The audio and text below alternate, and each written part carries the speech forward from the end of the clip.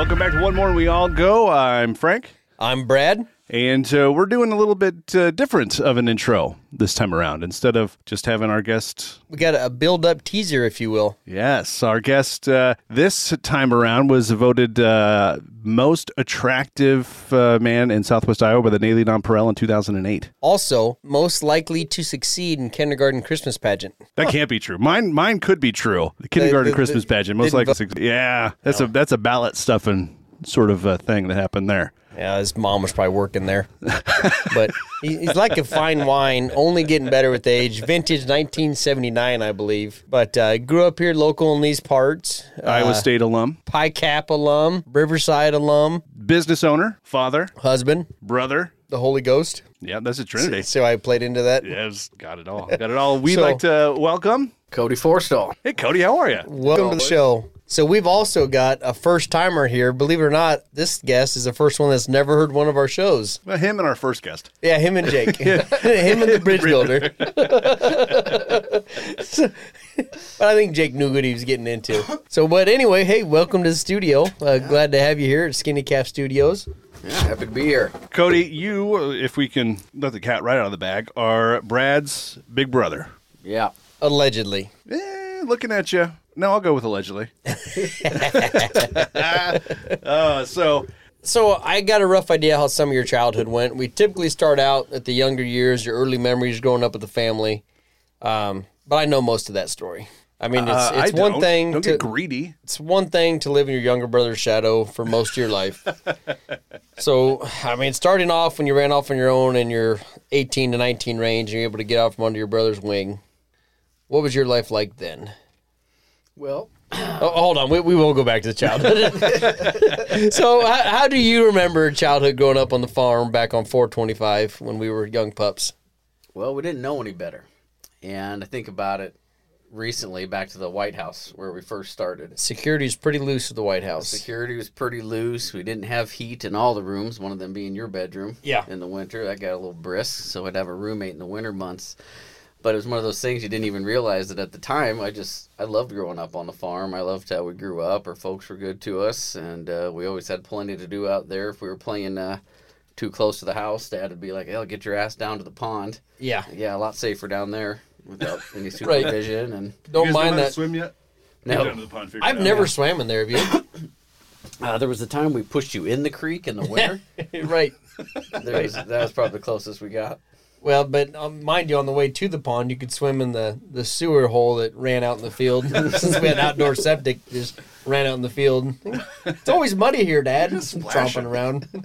Yeah, we spent a lot of time playing at the pond. A lot of your buddies were there. More yours than I. As I got a little older, some of mine came over. But the ones that come to mind, obviously, were Rhett and Brett, Mike Hutsey, Luke Hauser, Justin Hawk. All those guys were there. And that son of a bitch, Brett Elliott. Mm-hmm.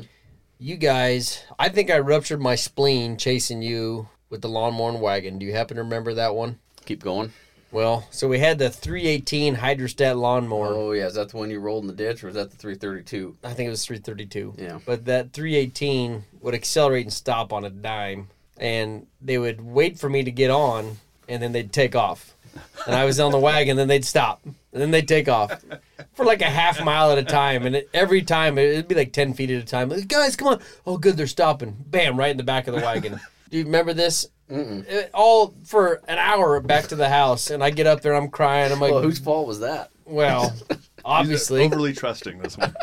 Yeah, surely they wouldn't do it 39 times in a row. Oh, damn it, like Homer Simpson. No. It stopped being funny at 12, but it came back around at 32. Well, he's still doing it. I guess we'll keep Like, doing how long it. do we keep this shit going? Yeah. Yeah. So, yeah, we spent a lot of time playing outdoors. What was some of your fondest memory you and your buddies growing up out there and stuff you and your cronies used to do? Like Rhett, we'd get the motorcycles out and cruise around the countryside, and then more guys started getting bikes and stuff, so that was pretty fun to cruise around on those. 15, 16 then? A little bit younger. Dirt bikes, yeah. Yeah, and I remember Grandpa teaching us to drive like 9, 10 years old, driving around out in the gravel, stuff like that you don't get to do in the city or, most places that are civilized. Right, with laws. with people who care. That's You right. just give us more pillows so we can see over the... Putting around on the dirt bikes, did you guys have a biker gang, and what was its name? Shoot. No, we didn't get that far. Oh, man. No, we were in it for the women, but never found any. There was So we gave it up. Not many on the gravel. there was no women in the neighborhood.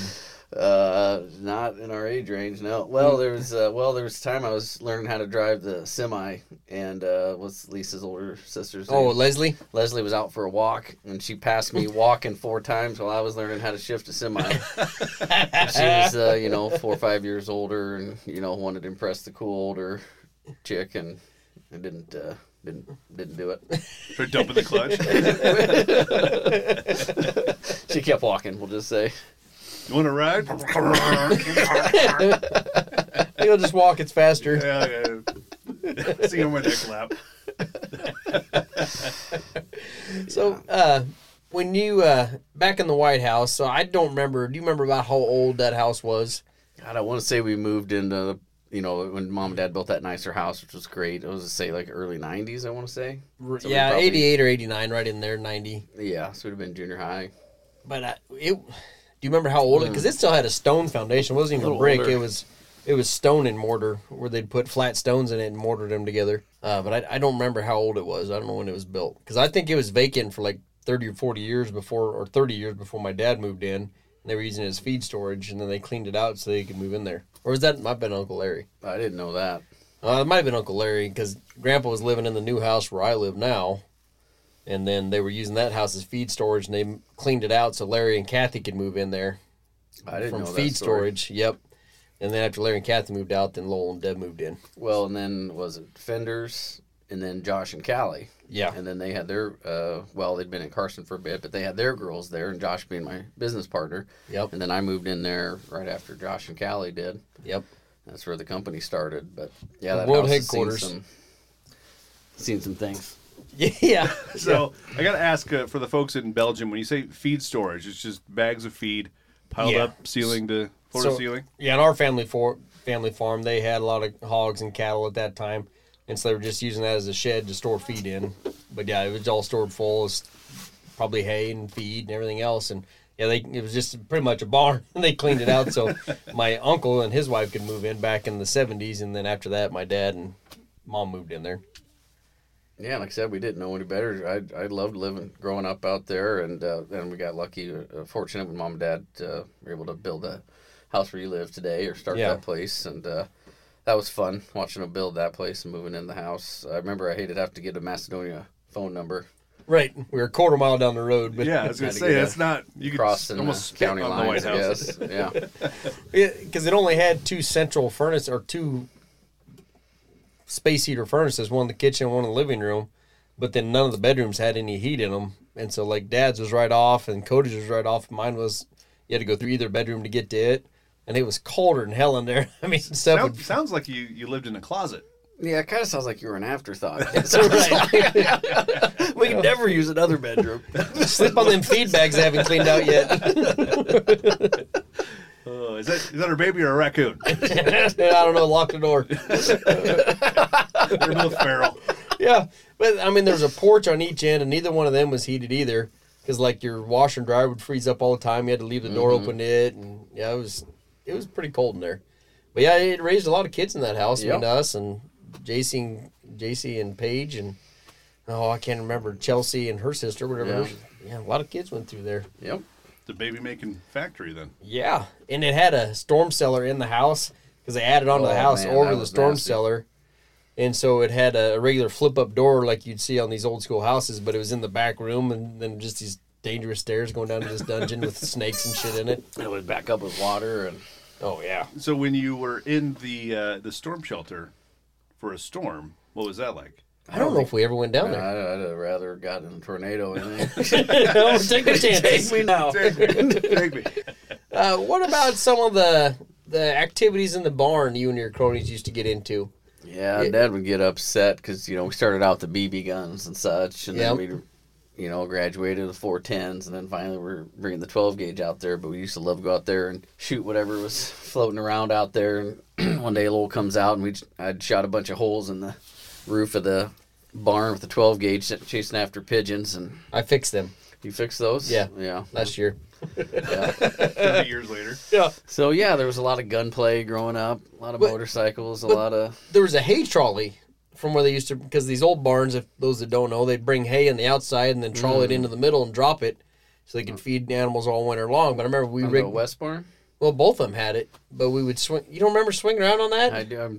I'm coming back to me. But they had these giant old hemp ropes that were dry rot that probably wouldn't hold up a toddler. And here we are, 15 years old, swinging around on them things. And I remember one day they finally gave out, and I can't remember who was on it, but we went flinging across the barn, landed on the concrete.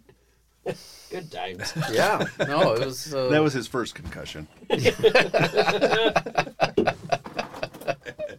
Never forget your first. Never forget your first. Yeah. So we made it through young in times. You're in high school, Well, hold on. just crushing So, ass. What about some elementary sports? What'd you do for sports in those days? Yeah, I was a promising young athlete through about second grade, all blue ribbons, and then it just went to shit. And you had you went to 4-H too, I believe. Did some 4-H and showed some cattle. I typically don't drop bombs like this on the air, but I went through your 4-H box and there was a Playboy in there back in '96. Is that the Shannon Tweed one? I was astounded. Well, and this had been in there for 14 years. But I remember, I said, what's old Cody got going in his 4-H box? I'm snooping through his room. Holy shit. I think there might have been a video in there, too, that I tried to watch with it had Kato Kalin in it. Do you remember that? Oh, that was a gift from my first porn was a gift from Rhett Henderson. I remember that. Because it was before the OJ trial, obviously. And you know who Kato Kalin is? Yes, I remember Kato Kalin. I didn't know he did porn. Yeah, the kind of porn I like, he does. So, what was the other guy's name? But yeah, I remember finding that in the 4-H box and like, oh, pop this in. I was like, he's on the OJ trial. Oh, be damn. That's hilarious. And the worst part about a VHS is that you know exactly where that dude stopped. He's like, that was just feet. Just got past the credits. Well, yeah, and I knew that he didn't give me his unwatched stuff, right? You know that he was finished with his tape, and so you just had to you had to fight through some of that stuff. Right there. Yeah, you just had to fight through it. I don't need to know. Yeah. It's all blurry right here where he always rewinds it.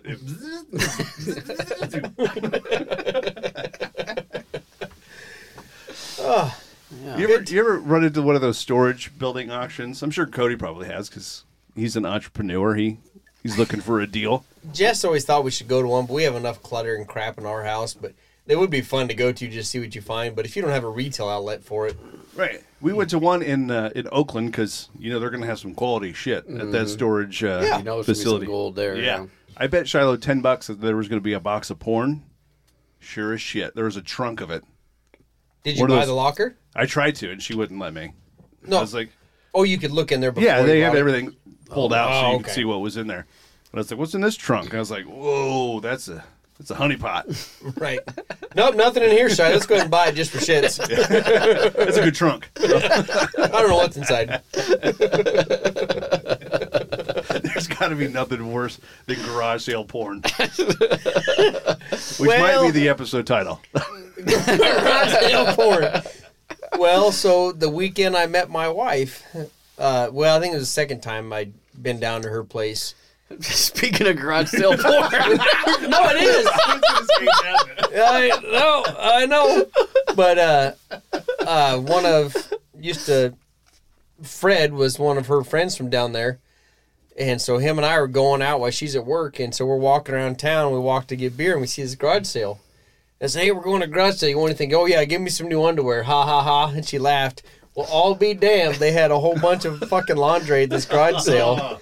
And we found this nightie, and we get to looking at it, and we pick it up and hold it, and it obviously had not been washed. Had fucking crusties all up and down the crotch of it. So we buy it. Oh, why wouldn't you? And then they had this old Coleman cooler. We buy that, and then like some vest with big fur on it, and bought that. And, We had to keep the 90 fresh in the cooler. yeah. So we carry all that shit home wearing these outfits, and like, where the hell did you guys go? So that's where my garage sale porn comes from. But I've never bought any porn at a garage sale. just Porn sex adjacent. toys. Yeah, just some lingerie. These anal beads are hardly used. Yeah, fucking just shake the fuck out of them. Wow. I thought our last episode was rough. Yeah, we're only 5 minutes in. Here we are.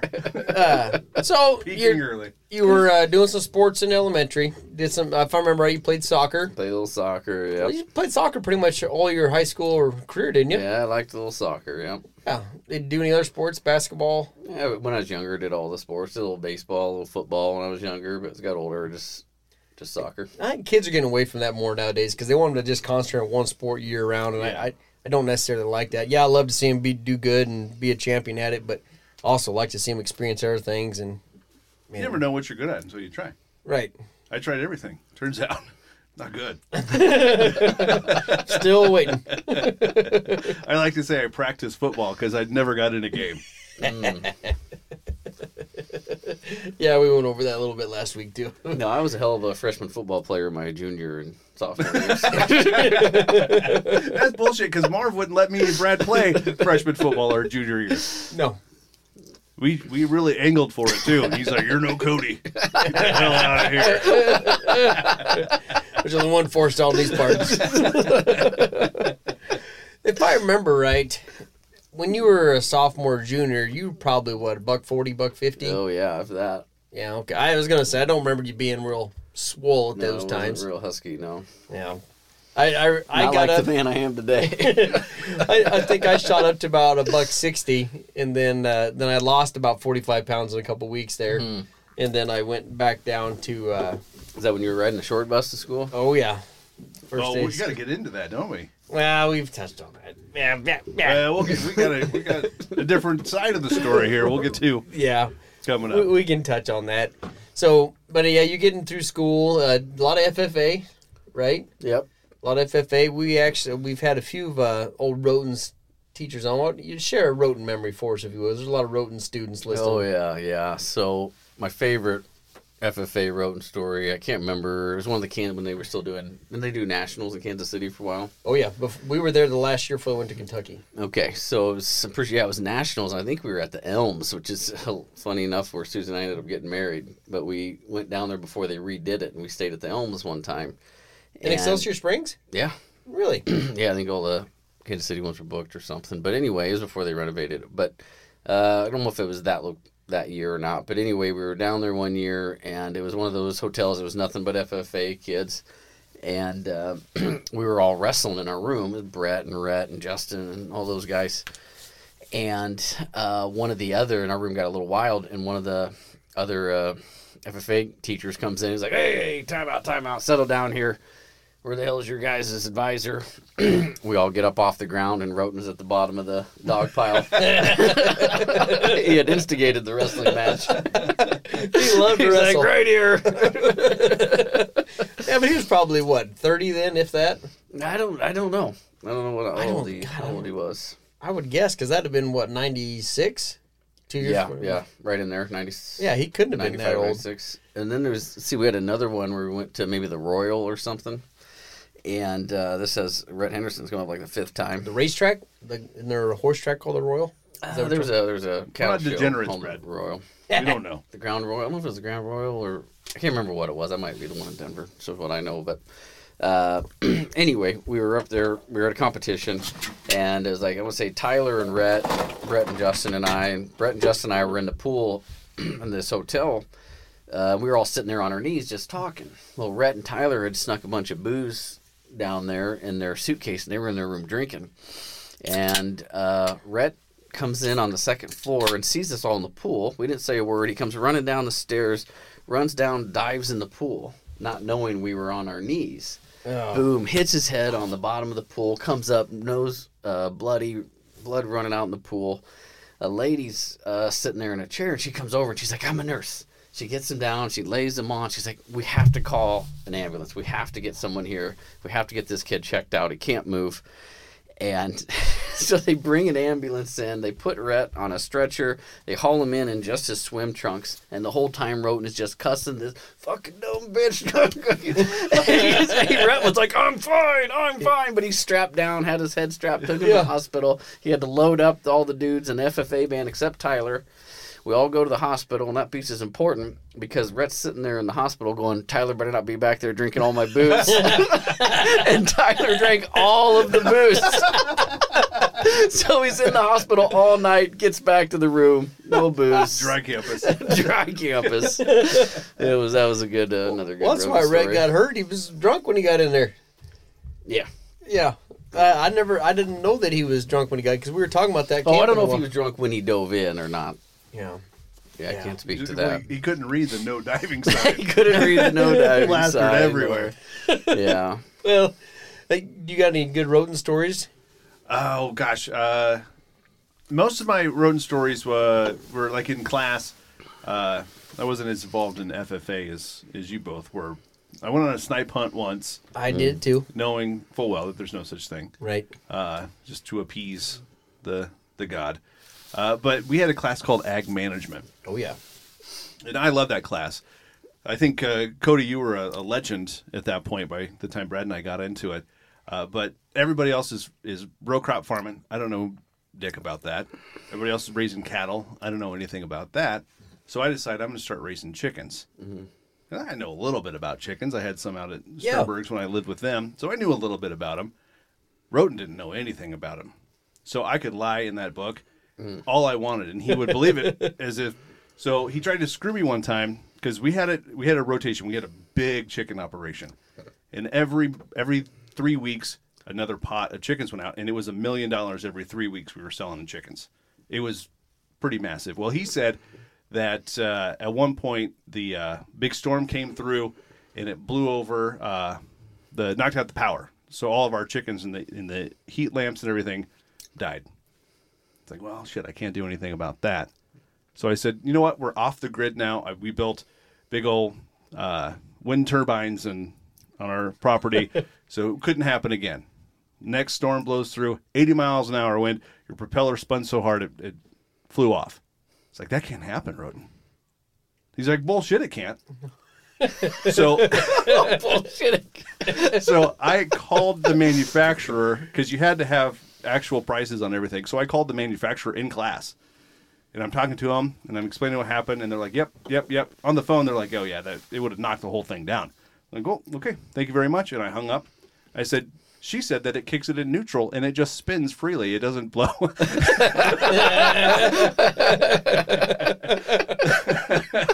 And after that year, no one else in the previous or following years were allowed to raise chickens in ag management. So mine's kind of a two-part story. So our first one was ag management, and I was partnered up with Drew, and we had a trucking company, and it's like, yeah, we'll truck some stuff. And so Roten said, I got a 6-row cotton picker I need hauled up in Texas. I said, yeah, we'll haul that. And so it's like, yep, go down here and pick it up. It'll pay you $2,000 to bring it back to Iowa. Okay, so we go to Texas. This is all on In paper. books, you had to log You write it miles down. and There's not everything. computers or anything. We're just writing it down. And we get back and, here's enough. We get a notice from the law that we just smuggled 6 immigrants up from Mexico. Damn it! Got him. They're your 6-row cotton picker, boys. Yeah. Now, did he do it the last week of class that you guys could go to the casino? No, we didn't get that. Oh. We had the Highlander module, where he was big into Highlander. There can only be one. There can only be one. And so one day he brings 2 sticks into class, and he just kind of walks around, starts poking you with one of his sticks. Until finally he poked Luke too many times, and Luke picked up the other stick, and they went full on sword fight until they tumbled over the top of a table onto the ground. And then rolled on the ground. No more sword fighting. Gets up breathing heavy, cracks a Mountain Dew. Oh, man. Yeah. So. Did you go on the canoe trip? Oh, in yeah. senior we year? were the originals of that. Did you went on that with us, No, Hutsy I and Drew? No. I thought you were there with us. No, I think we started that, or we were the first group, I think. So up in Valentine, was the river called? Niobrara. The Niobrara. Niobrara. So Drew and I were sharing a kayak, I think. If Drew or John Hutsy, I can't remember which. And I was like, man, guys, I really got to go to the bathroom. Like, well, just go. I'm like, no, like number 2. I'm like, Oh, geez, there's nowhere to go, and I mean the rocks are slick. You can't even get out of the river hardly. And so what do they call you, portage up on the side of the bank. Yep. We got the tip of the canoe up there, and I dropped trow, and I'm leaning with my elbow on the canoe, and I remember, this is really graphic. I apologize. Paused the radio for about 10 seconds, and my poo skidded off the side of the canoe and left a skid mark, and then it floated down river until we couldn't see it anymore. Well, I'm better now. Did you catch up to it? No, every time we'd stop, there's still a giant skid mark on the side of our canoe. Only if you had some substance that would wash it off. Yeah, and I don't know what to do. But yeah, but nobody wanted to scrub it. I remember with one sleeve and a big skid mark. No, anyway, so we lost track there. It really went to haywire. So that was in high school, and also something else I hadn't thought about. You were good friends with the foreign exchange student in high school, Fabio. Oh, Fabio. What you got any good stories with him about teaching about the American culture? Yeah, the only one that really stands out. We played soccer together. He was the spearhead on why we got high school soccer. Yeah, he helped us kind of get that through to get our first high school program. Went to the school board meetings and such. And really good dude. Yeah, the only thing I could really remember teaching about our culture is we backed my pickup into the road ditch and jerked the road sign out of the intersection so we could take one of the road signs from the... I thought the chain would just grab the sign when it bent over and rip it off. Yeah. But it just ripped the whole pole out of the ground with the concrete anchor and everything. So like 12... Those fuckers are tall when you get down those right. So I throw in the back of the old S10 and then it's like 8 feet out the back with the road sign on it and haul ass back to the shop so we can torch the bolts out. And I'm like, well, here's your sign. Try to smuggle that Was through it, immigration. was it a cool sign or was it just like Just a road sign. just Just a said, no passing? It was a stop It sign. was like 420. It was a street he lived on. Okay. It was his road sign, so we knew it was a street he lived on when he was over here. Yeah. It's like, all right, buddy, I'll get it for you. So, It's a weird country carry-on boys to do get it. back to Brazil. Right. Yeah. I got it at the craft shop. Yeah. So, no, he's a good dude. Yeah. Yeah, down from Sao Paulo. I always wanted to go visit him, but I lost touch. That's been one I wish I'd have kept in contact with. Yeah. I was actually just reaching out to a fella I knew from England to see if one of the buddies from our Harvest crew from Australia, if he'd been in touch with him, and he couldn't find him. Turns out there's John McDougall was his name. If you're listening, John. Love you. But there's a lot of John McDougalls in Australia. Evidently, it's quite a big place. A lot of criminals. Yeah. So that reminds me of Australia. So tell us a little bit about Australia. You ever spend any time there? Yeah, I did a study abroad down there. There's actually an Oakland guy that got me onto it. I'd always had an affinity for that place for some reason, just a place I wanted to go. And then one day it was Jimmy Martins from Oakland, was in the same fraternity I was, and he came in and he said he was going to Australia for a semester abroad. And I'm like, hell, I'm in. Let's do it. So I went and signed up, and I get put in this... they had 3 different housing places you could live, and I get put in this mixed sex unit. There's a shared living room, kitchen, and then 5 rooms on either side, and then a shared bathroom on either side. And I had 3 gals on my end and another guy, and I remember you met Hannah a few times. Yep. Yeah. So we met some really good people. Became really good friends for a long time down there. Well, what were you studying that got you across over there? Broads. He was studying broads. Yeah. No, it was just an exchange class. There wasn't a particular curriculum I had to follow or anything. And the I credits thought it was transferred. Aborigine history. So I did the courses I took. I took an international business course. I took an Aboriginal studies, and then I took one on Australian history. You guys were talking about Australia being a penal colony, but there was a time, one of the modules in the class I took, I'll never forget, because it was like 3 weeks, and it was called Damned Whores. And I guess Australia is great. And that's just funny. I'll rewind it a bit, because I'd never been into a major city before going to Australia, and we fly into Sydney. And the first person I meet, I just walk up to a lady on the street to ask direction, because of pre-cell phones and such. I didn't know how to get around, and this lady gives me very nice directions, and then I I go back to my group, and they're like, that was a hooker, right? I'm like, well, she was very nice. Very nice. Right. Really helpful. Very knowledgeable. Very knowledgeable regional geography. So we get down to the class. We sign up for this Australian history and this module on damned whores. And apparently the convicts would get out of line. And so their idea to calm them down was they would take the hookers that they arrested in London or Europe and then ship them over. And then they were there just to take care of the convicts to keep them from being so rowdy. That's brilliant. Yeah. So you could imagine It probably works really well. Oh, yeah. And I'm sure it was a great lift me up for the women. Really setting them up for success. I'm sorry, but in Australia, if you get out of line, couldn't they just send you into the bush and like, hey, you guys fuck around, we're going to send you into the tall shit, and everything here wants to kill you. So how long did it take the old timers to figure out, hey boys, if you raise a little hell, they're going to get us all laid? About the second time, hey, I'm seeing a pattern here, fellas. I'm going to start a riot, and we're getting our dicks wet. I suppose.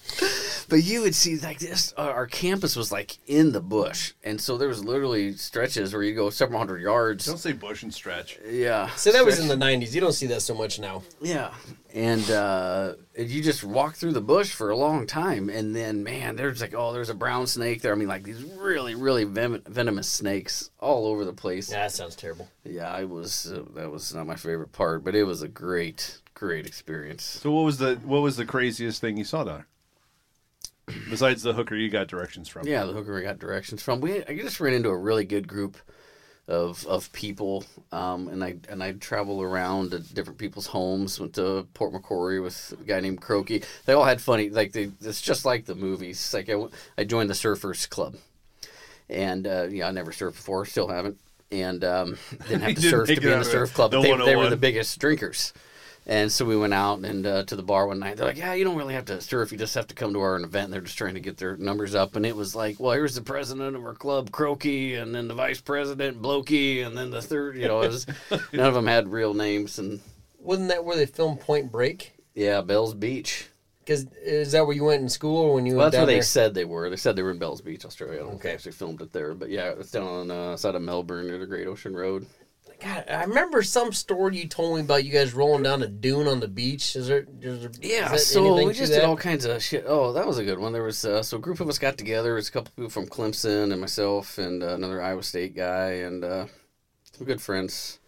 And we just bought these cheap bus tickets, and it was just a circuit up and down the coast of Australia, and you could just get on and off wherever you wanted whenever, and that was the ticket. We went all the way up to Cairns, the Great Barrier Reef, and that was the end destination.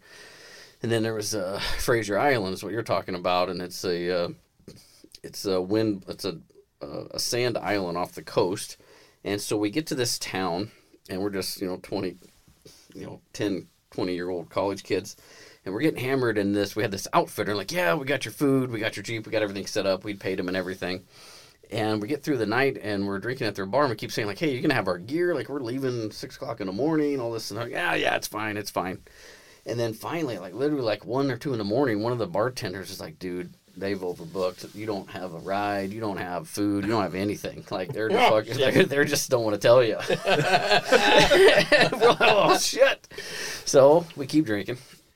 Bar's closed. Let's think about this. We need some more beer. Yeah, let's keep thinking about it. We wake up super early the next morning. We start driving around town looking for something. And the only thing we find a used Army surplus Jeep. And we buy like 2 loaves of bread and some peanut butter and a crate of water and head over across, get on the ferry and head over to Fraser Island. How long are you planning on being gone? Just one overnight. Okay. But there was 8 of us, it was like 4 guys, 4 girls, something like that. Hamsies on a peanut butter sandwich? Yeah, hamsies on the peanut butter sandwich. Tramp on this bitch? Oh, that was, I remember. On, so Cookie. we only had, the one thing we had to do of fun, we just literally just sitting on the beach at night. There's, not much to do. I think we found some driftwood, maybe got a fire going. But I wasn't, I had never done weed or anything in the States. And you're sitting on a beach in Australia, and this guy gets out I think they call them pipes, and he starts smoking, and I'm like, well, fuck, if you're going to do it, you just will do it on the beach in Australia. And it was really the only thing we had of fun that night. And it was dark, and I didn't know it. And so they give it to me, and I've never done it before, but I'm acting as if this is, second nature. Anyway, I dump it all out. Completely on accident. All the weed is gone. And I just give it to the next person, and they go to light it like, this thing's cashed. I'm like, oh, you're kidding me. I hit it that hard. Man, it was so good. So there we were with no weed, no food. No. And, so, yeah, that was my contribution to the trip. No. Later on that trip, we get up to Cairns, where the Great Barrier Reef, and there's going to be a hurricane warning the next day. And they cancel our boat ride. And that's my last day. So I'm not going to get a go to Cairns, to out on the Great Barrier Reef, which was the whole point of the trip. So they cancel that. So we just go out and get hammered. And we run into this guy that makes me look tall. And he turns out he's a horse jockey. And there was a local horse track. And we were at a strip joint. And the owner of the strip joint, liked to bet on the horses. And so he would give the owner of the bar tips on the horses, and then when he would go to the strip joint, he'd give him as many girls as he wanted. Yeah. And he wasn't necessarily rigging the race, but he's giving them tips. He was giving him tips, letting him know what's going on. Rigging, I don't know, but he was. This one has a sore foot. This one. Yeah, okay. Giving stuff a gambler would want to know. Right. In return, he had all the women he wanted there.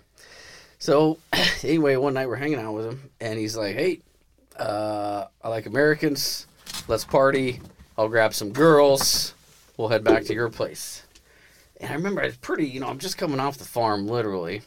And it was me and one other guy from Iowa. And then the rest of the girls were back at the apartment. And they didn't go out that night. And I'm like, he goes to leave to get the girls. And I'm like, you know what? I don't think the girls will like us bringing back 6 strippers to their house at 3 a.m. on their vacation. So anyway, I felt like it was one night to have like a crazy, wild, real party, and ended up using better judgment and passing on that event. But it's always that kind of one that got away from a party perspective. That could have been something. What could have been? That could have been. I might have 4 kids in Australia by now. Crikey. Crikey. So it could have been a good thing. Do you keep in touch with Croaky or them via Facebook or anything of that nature? Once in a while, let's touch base with Croaky. I went back and did a motorcycle trip down there, 10 years ago or something, and saw Croaky and Joe, my roommate Joe, and Hannah. Nice. And ran into several of them. Nice, good deal. Yeah, they were good folk. A lot of them came up to Iowa and visited too. I remember some of those when Croaky came when I was up. still, I think I was in college at that time. At 02, 03 in that range. Yep. But, well, good. So, anything else via high school range we've missed? Frank, you think any questions on that? I can't think of anything. I think we covered her, boys. So, we're up to your college years. I remember we'd go down to Big Earl's gold mine, and me and a buddy are having a great time. And the rest of the group's like, we got to go. Like, that's enough. We're back. I'm like, we're good. We're going to stay for another dance. They live out in the parking lot. And they're like, no, we're leaving.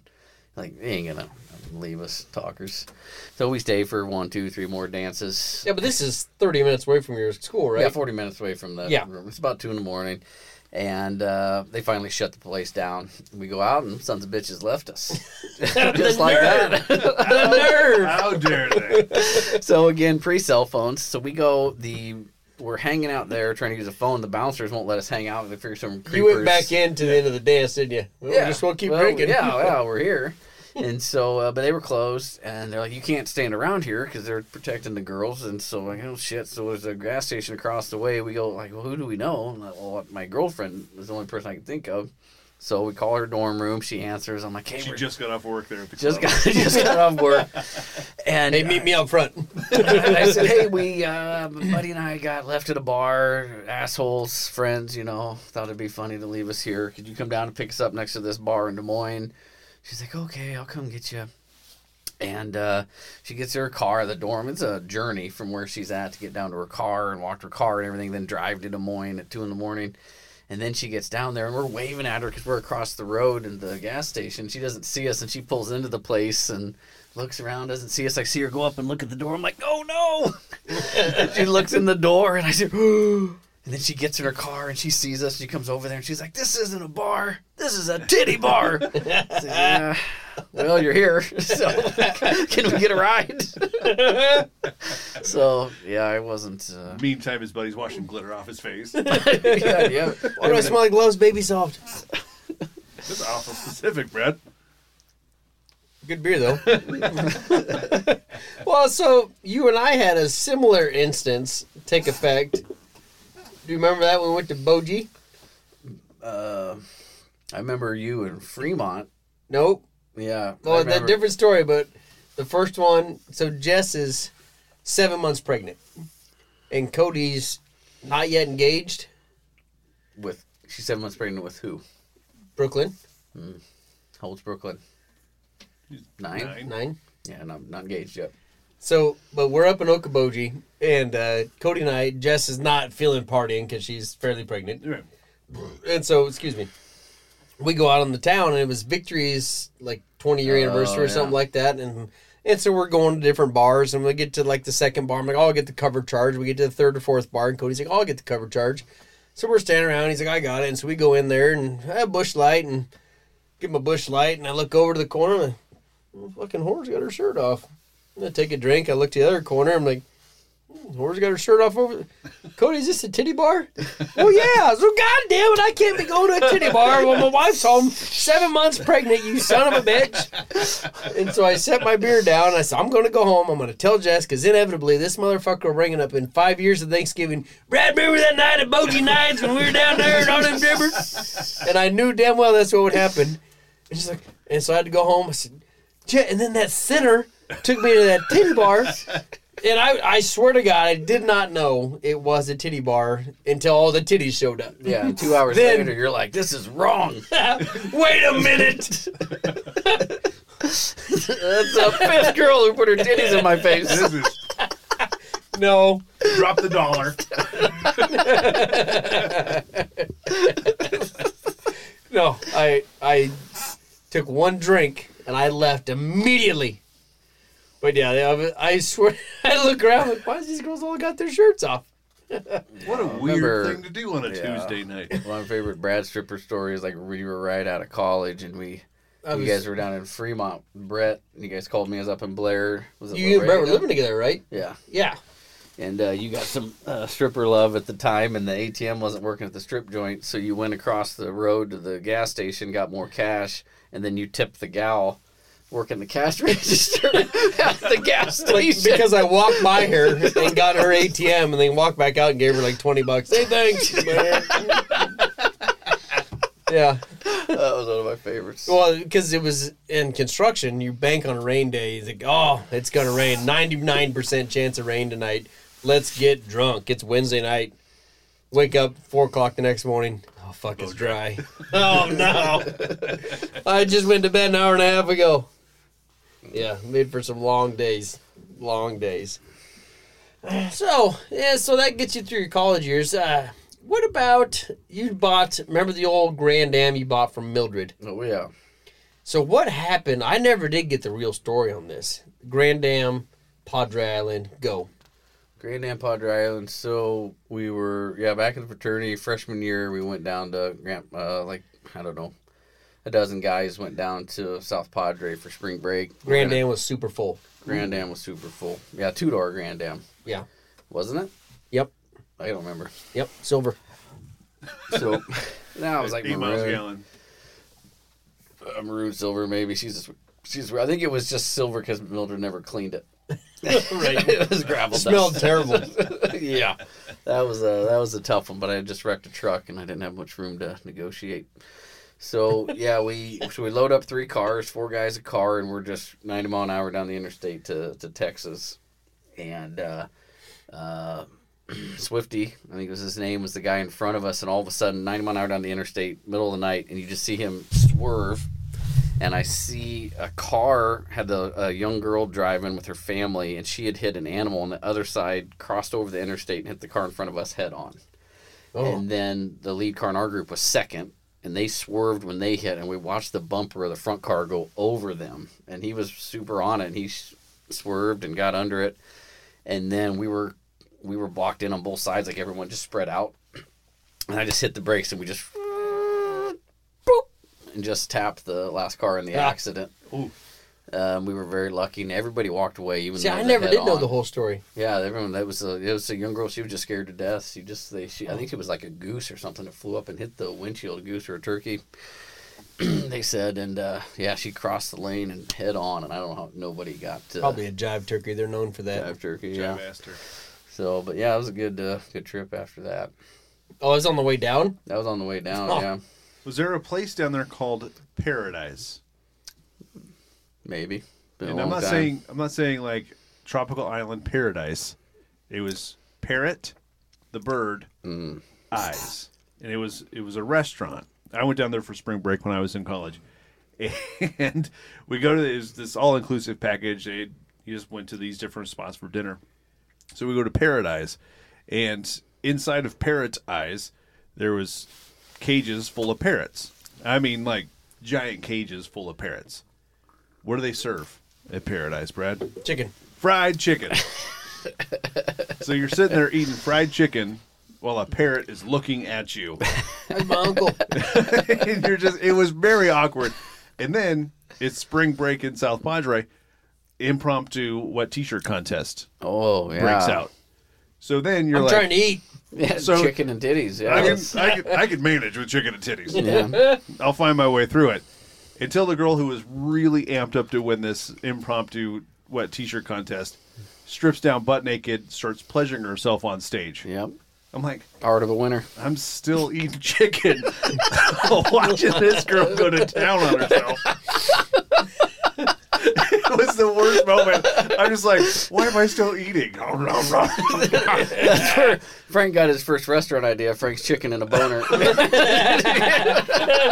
Still gets hard every time he eats chicken. I can't eat chicken with it. I'm just rock hard. And it was weird because that's the most clean bone I've ever had.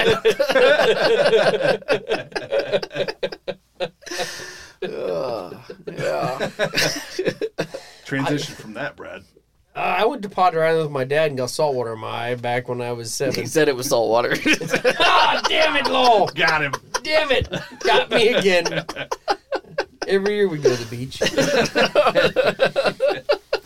Never saw any water now that I think about it. No, Yeah. it's Cocoa Keys. I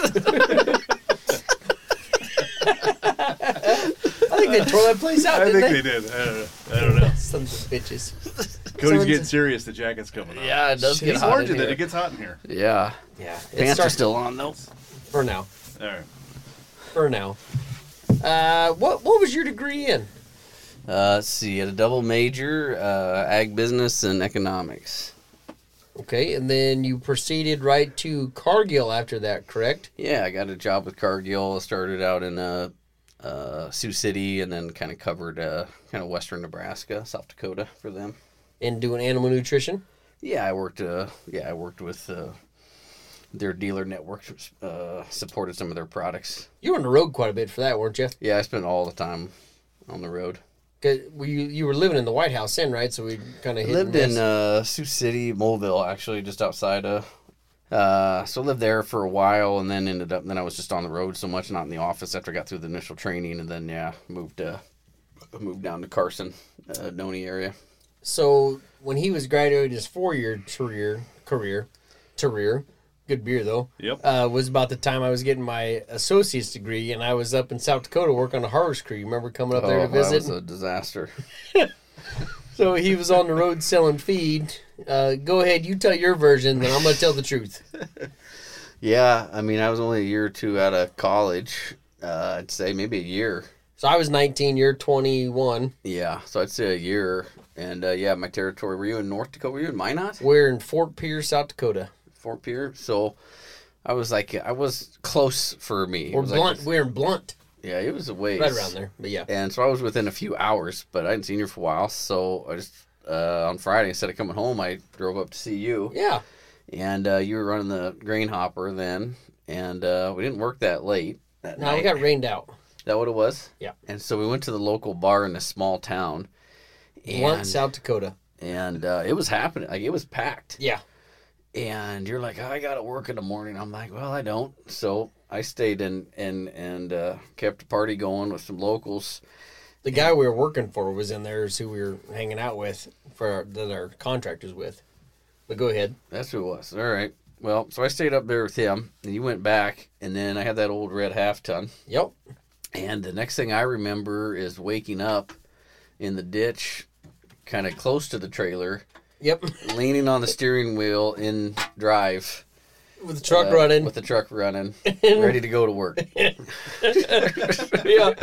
I remember yep, he's absolutely right. A guy knocked on my bunk and he says, "Hey, Brad, wake up. We got to harvest the grain that feeds the world." Okay. I get up and I look over and Cody's not there in the spare bunk we had. And I look outside and he's in the campsite next door in the ditch with his head on the steering wheel and the truck's still in gear. And things to do. Yeah. Getting it going. But yeah, that was a good night. That was a good night. Yeah, What I we had a remember. lot of fun. I think I slept in the bunk of the sleeper of the truck that day while you worked. Yeah. So after you got out of college, then you proceed to started the initial journey on your next corporation. What did you do then with your side gig when you were working for Cargill? Yeah, so I worked for Wendell, the tree service, growing up, and enjoyed that work. And Listen to the Family Man or the Bucket Man. If you listen to the episodes, you'd know. Carry on. fair enough. And you were going back to the farm. Wasn't room for 3 families, which was worked just fine. But needed to find something to do. So corporate world wasn't for me. So I wanted to be an entrepreneur. I wanted to have my own business. And I was working out in Denver for Cargill, and I found a $2,000 stump grinder in Minneapolis. And I had about $2,100 in the bank. And so I drove straight through from Denver overnight. Called a buddy when I got to Des Moines who was still in school in Ames. Said, "Hey, I got to go to Minneapolis, get this piece of equipment. You want to ride with me? I could use the brake." He's like, "Yeah, no problem." You split gas. Yeah. So I got $100 leeway here. So I drove all night from Denver. I get to Ames. I'm about 8 in the morning or something. I wake him up, pick him up. He gets in the truck. I'm like, "Oh, man, I've been driving all night. You wouldn't drive a few hours?" He's like, "Oh, no, I just got an OWI. I don't have my license." I'm like, "Son of a bitch." Called the wrong buddy. So I'm like, well, at least I got company. So he rides up there with me. We get up to Minneapolis, and I buy the biggest piece of shit stump grinder you ever seen. And hook it up to the machine. It's been sitting in a lot for years, rusted out. And drive back to Ames, drop my buddy off, just keep going all the way back to Omaha. So I went from Denver to Minneapolis to Omaha nonstop. And I get to Doney. I try to grind one stump at Grandma's place. Yep. And the stump grinder just bounces off the top of the grinder. Like, well, I don't think that's how it's supposed to work, but we'll get her shined up. She'll be working fine. By the time I got paying clients. So I'm like, all right, I'm ahead. So now I got to go to Blair, where I was living at the time. And I drive past Three's Lounge, north of Omaha. Some reason, I don't know why I took that route, but we did. And I'm cruising down the road, and I look beside me, and after Denver, Minneapolis, back to Omaha, I look over, and the stump grinder is beside me on the road. Yeah. And it had come unhooked. The ball had come unscrewed from the hitch, and the stump grinder was beside me down the 4-lane. No safety chains. The safety chains were hooked around the ball. There was a loop around the ball, and when the ball came unscrewed, it came off the hitch instead of the hooks. So I hadn't even got it back to the shop yet, mind you. So anyway, this is the hand I was dealt. And stump grinder's beside me, jumps the curb, hits a light pole, takes out a transformer on the ground, rolls over, trashed. Can't drive it. It's too out of whack. Can't pull it anymore. 3 drunks come running out of Three's Lounge bar, roll it up on a small machine. They roll it up on its wheels. They're like, "Get out of here. Go." I'm like, "It's all right, boys. I haven't broken any laws. I'm good." And I'll come back and get her. So I call Brett, who was doing that 375. Yep. Is that 375? What was the highway? 36, maybe? 36, that big highway job. Through Bennington? Yeah. Yeah. He was working on that. It was a Sunday. He brings over the service truck, just picks the little grinder up, puts it in the back of the JC service rig, and then he takes it up to Blair and unloads it, and she was totaled. And then I called Wendell, because I remember he had a little 630B, I want to say, and sitting in the trees out at Dewey's. Yep. And Dad's like, "Well, Rod could probably help you. He's pretty handy." So I call Rod, I call Wendell. Wendell says, "Yeah, go ahead. You can have her." So I pulled that out of the woods at Dewey's, and we dragged mine back down to Max's, and Rod and I kind of Frankenstein a unit out of it. And Yeah. C&H stump removal was up and running. That was our first business venture. What was the H? Our cousin Hillary. Okay. She was still at Iowa State, but she put in a little bit of money. I think she was like, I don't remember, $500 or something. And we were partners for a little while. And then after about a year, she, bought her out of that monster and got her money back, and just kind of kept going for a few years. And then it got to where I couldn't manage Cargill and the stump grinding business any longer. And I'm gonna pause there.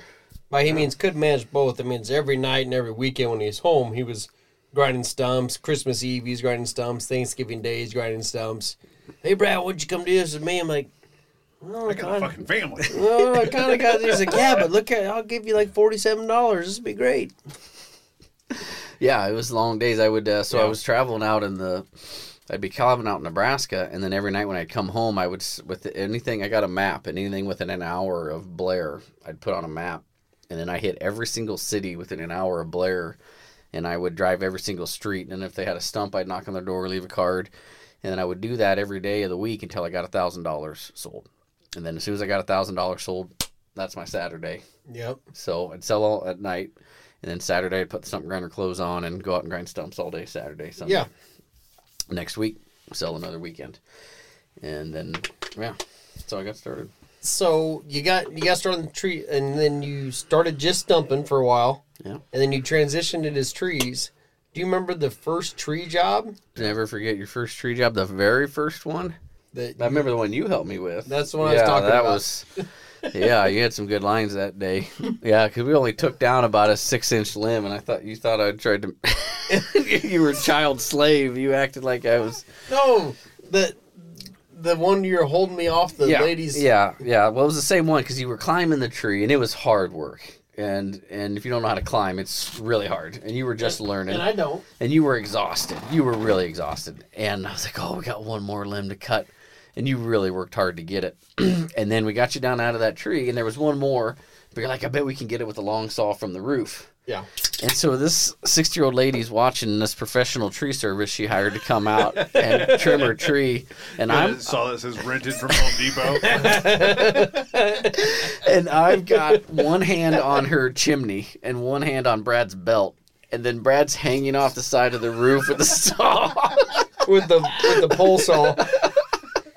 Is it an electric pole saw, or were you like it was a pole saw. Okay. Yeah, and she said, like, you guys, what was it, like, you done this before? You guys make it look so easy.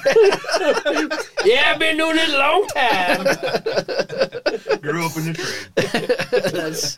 That's how we started the tree business.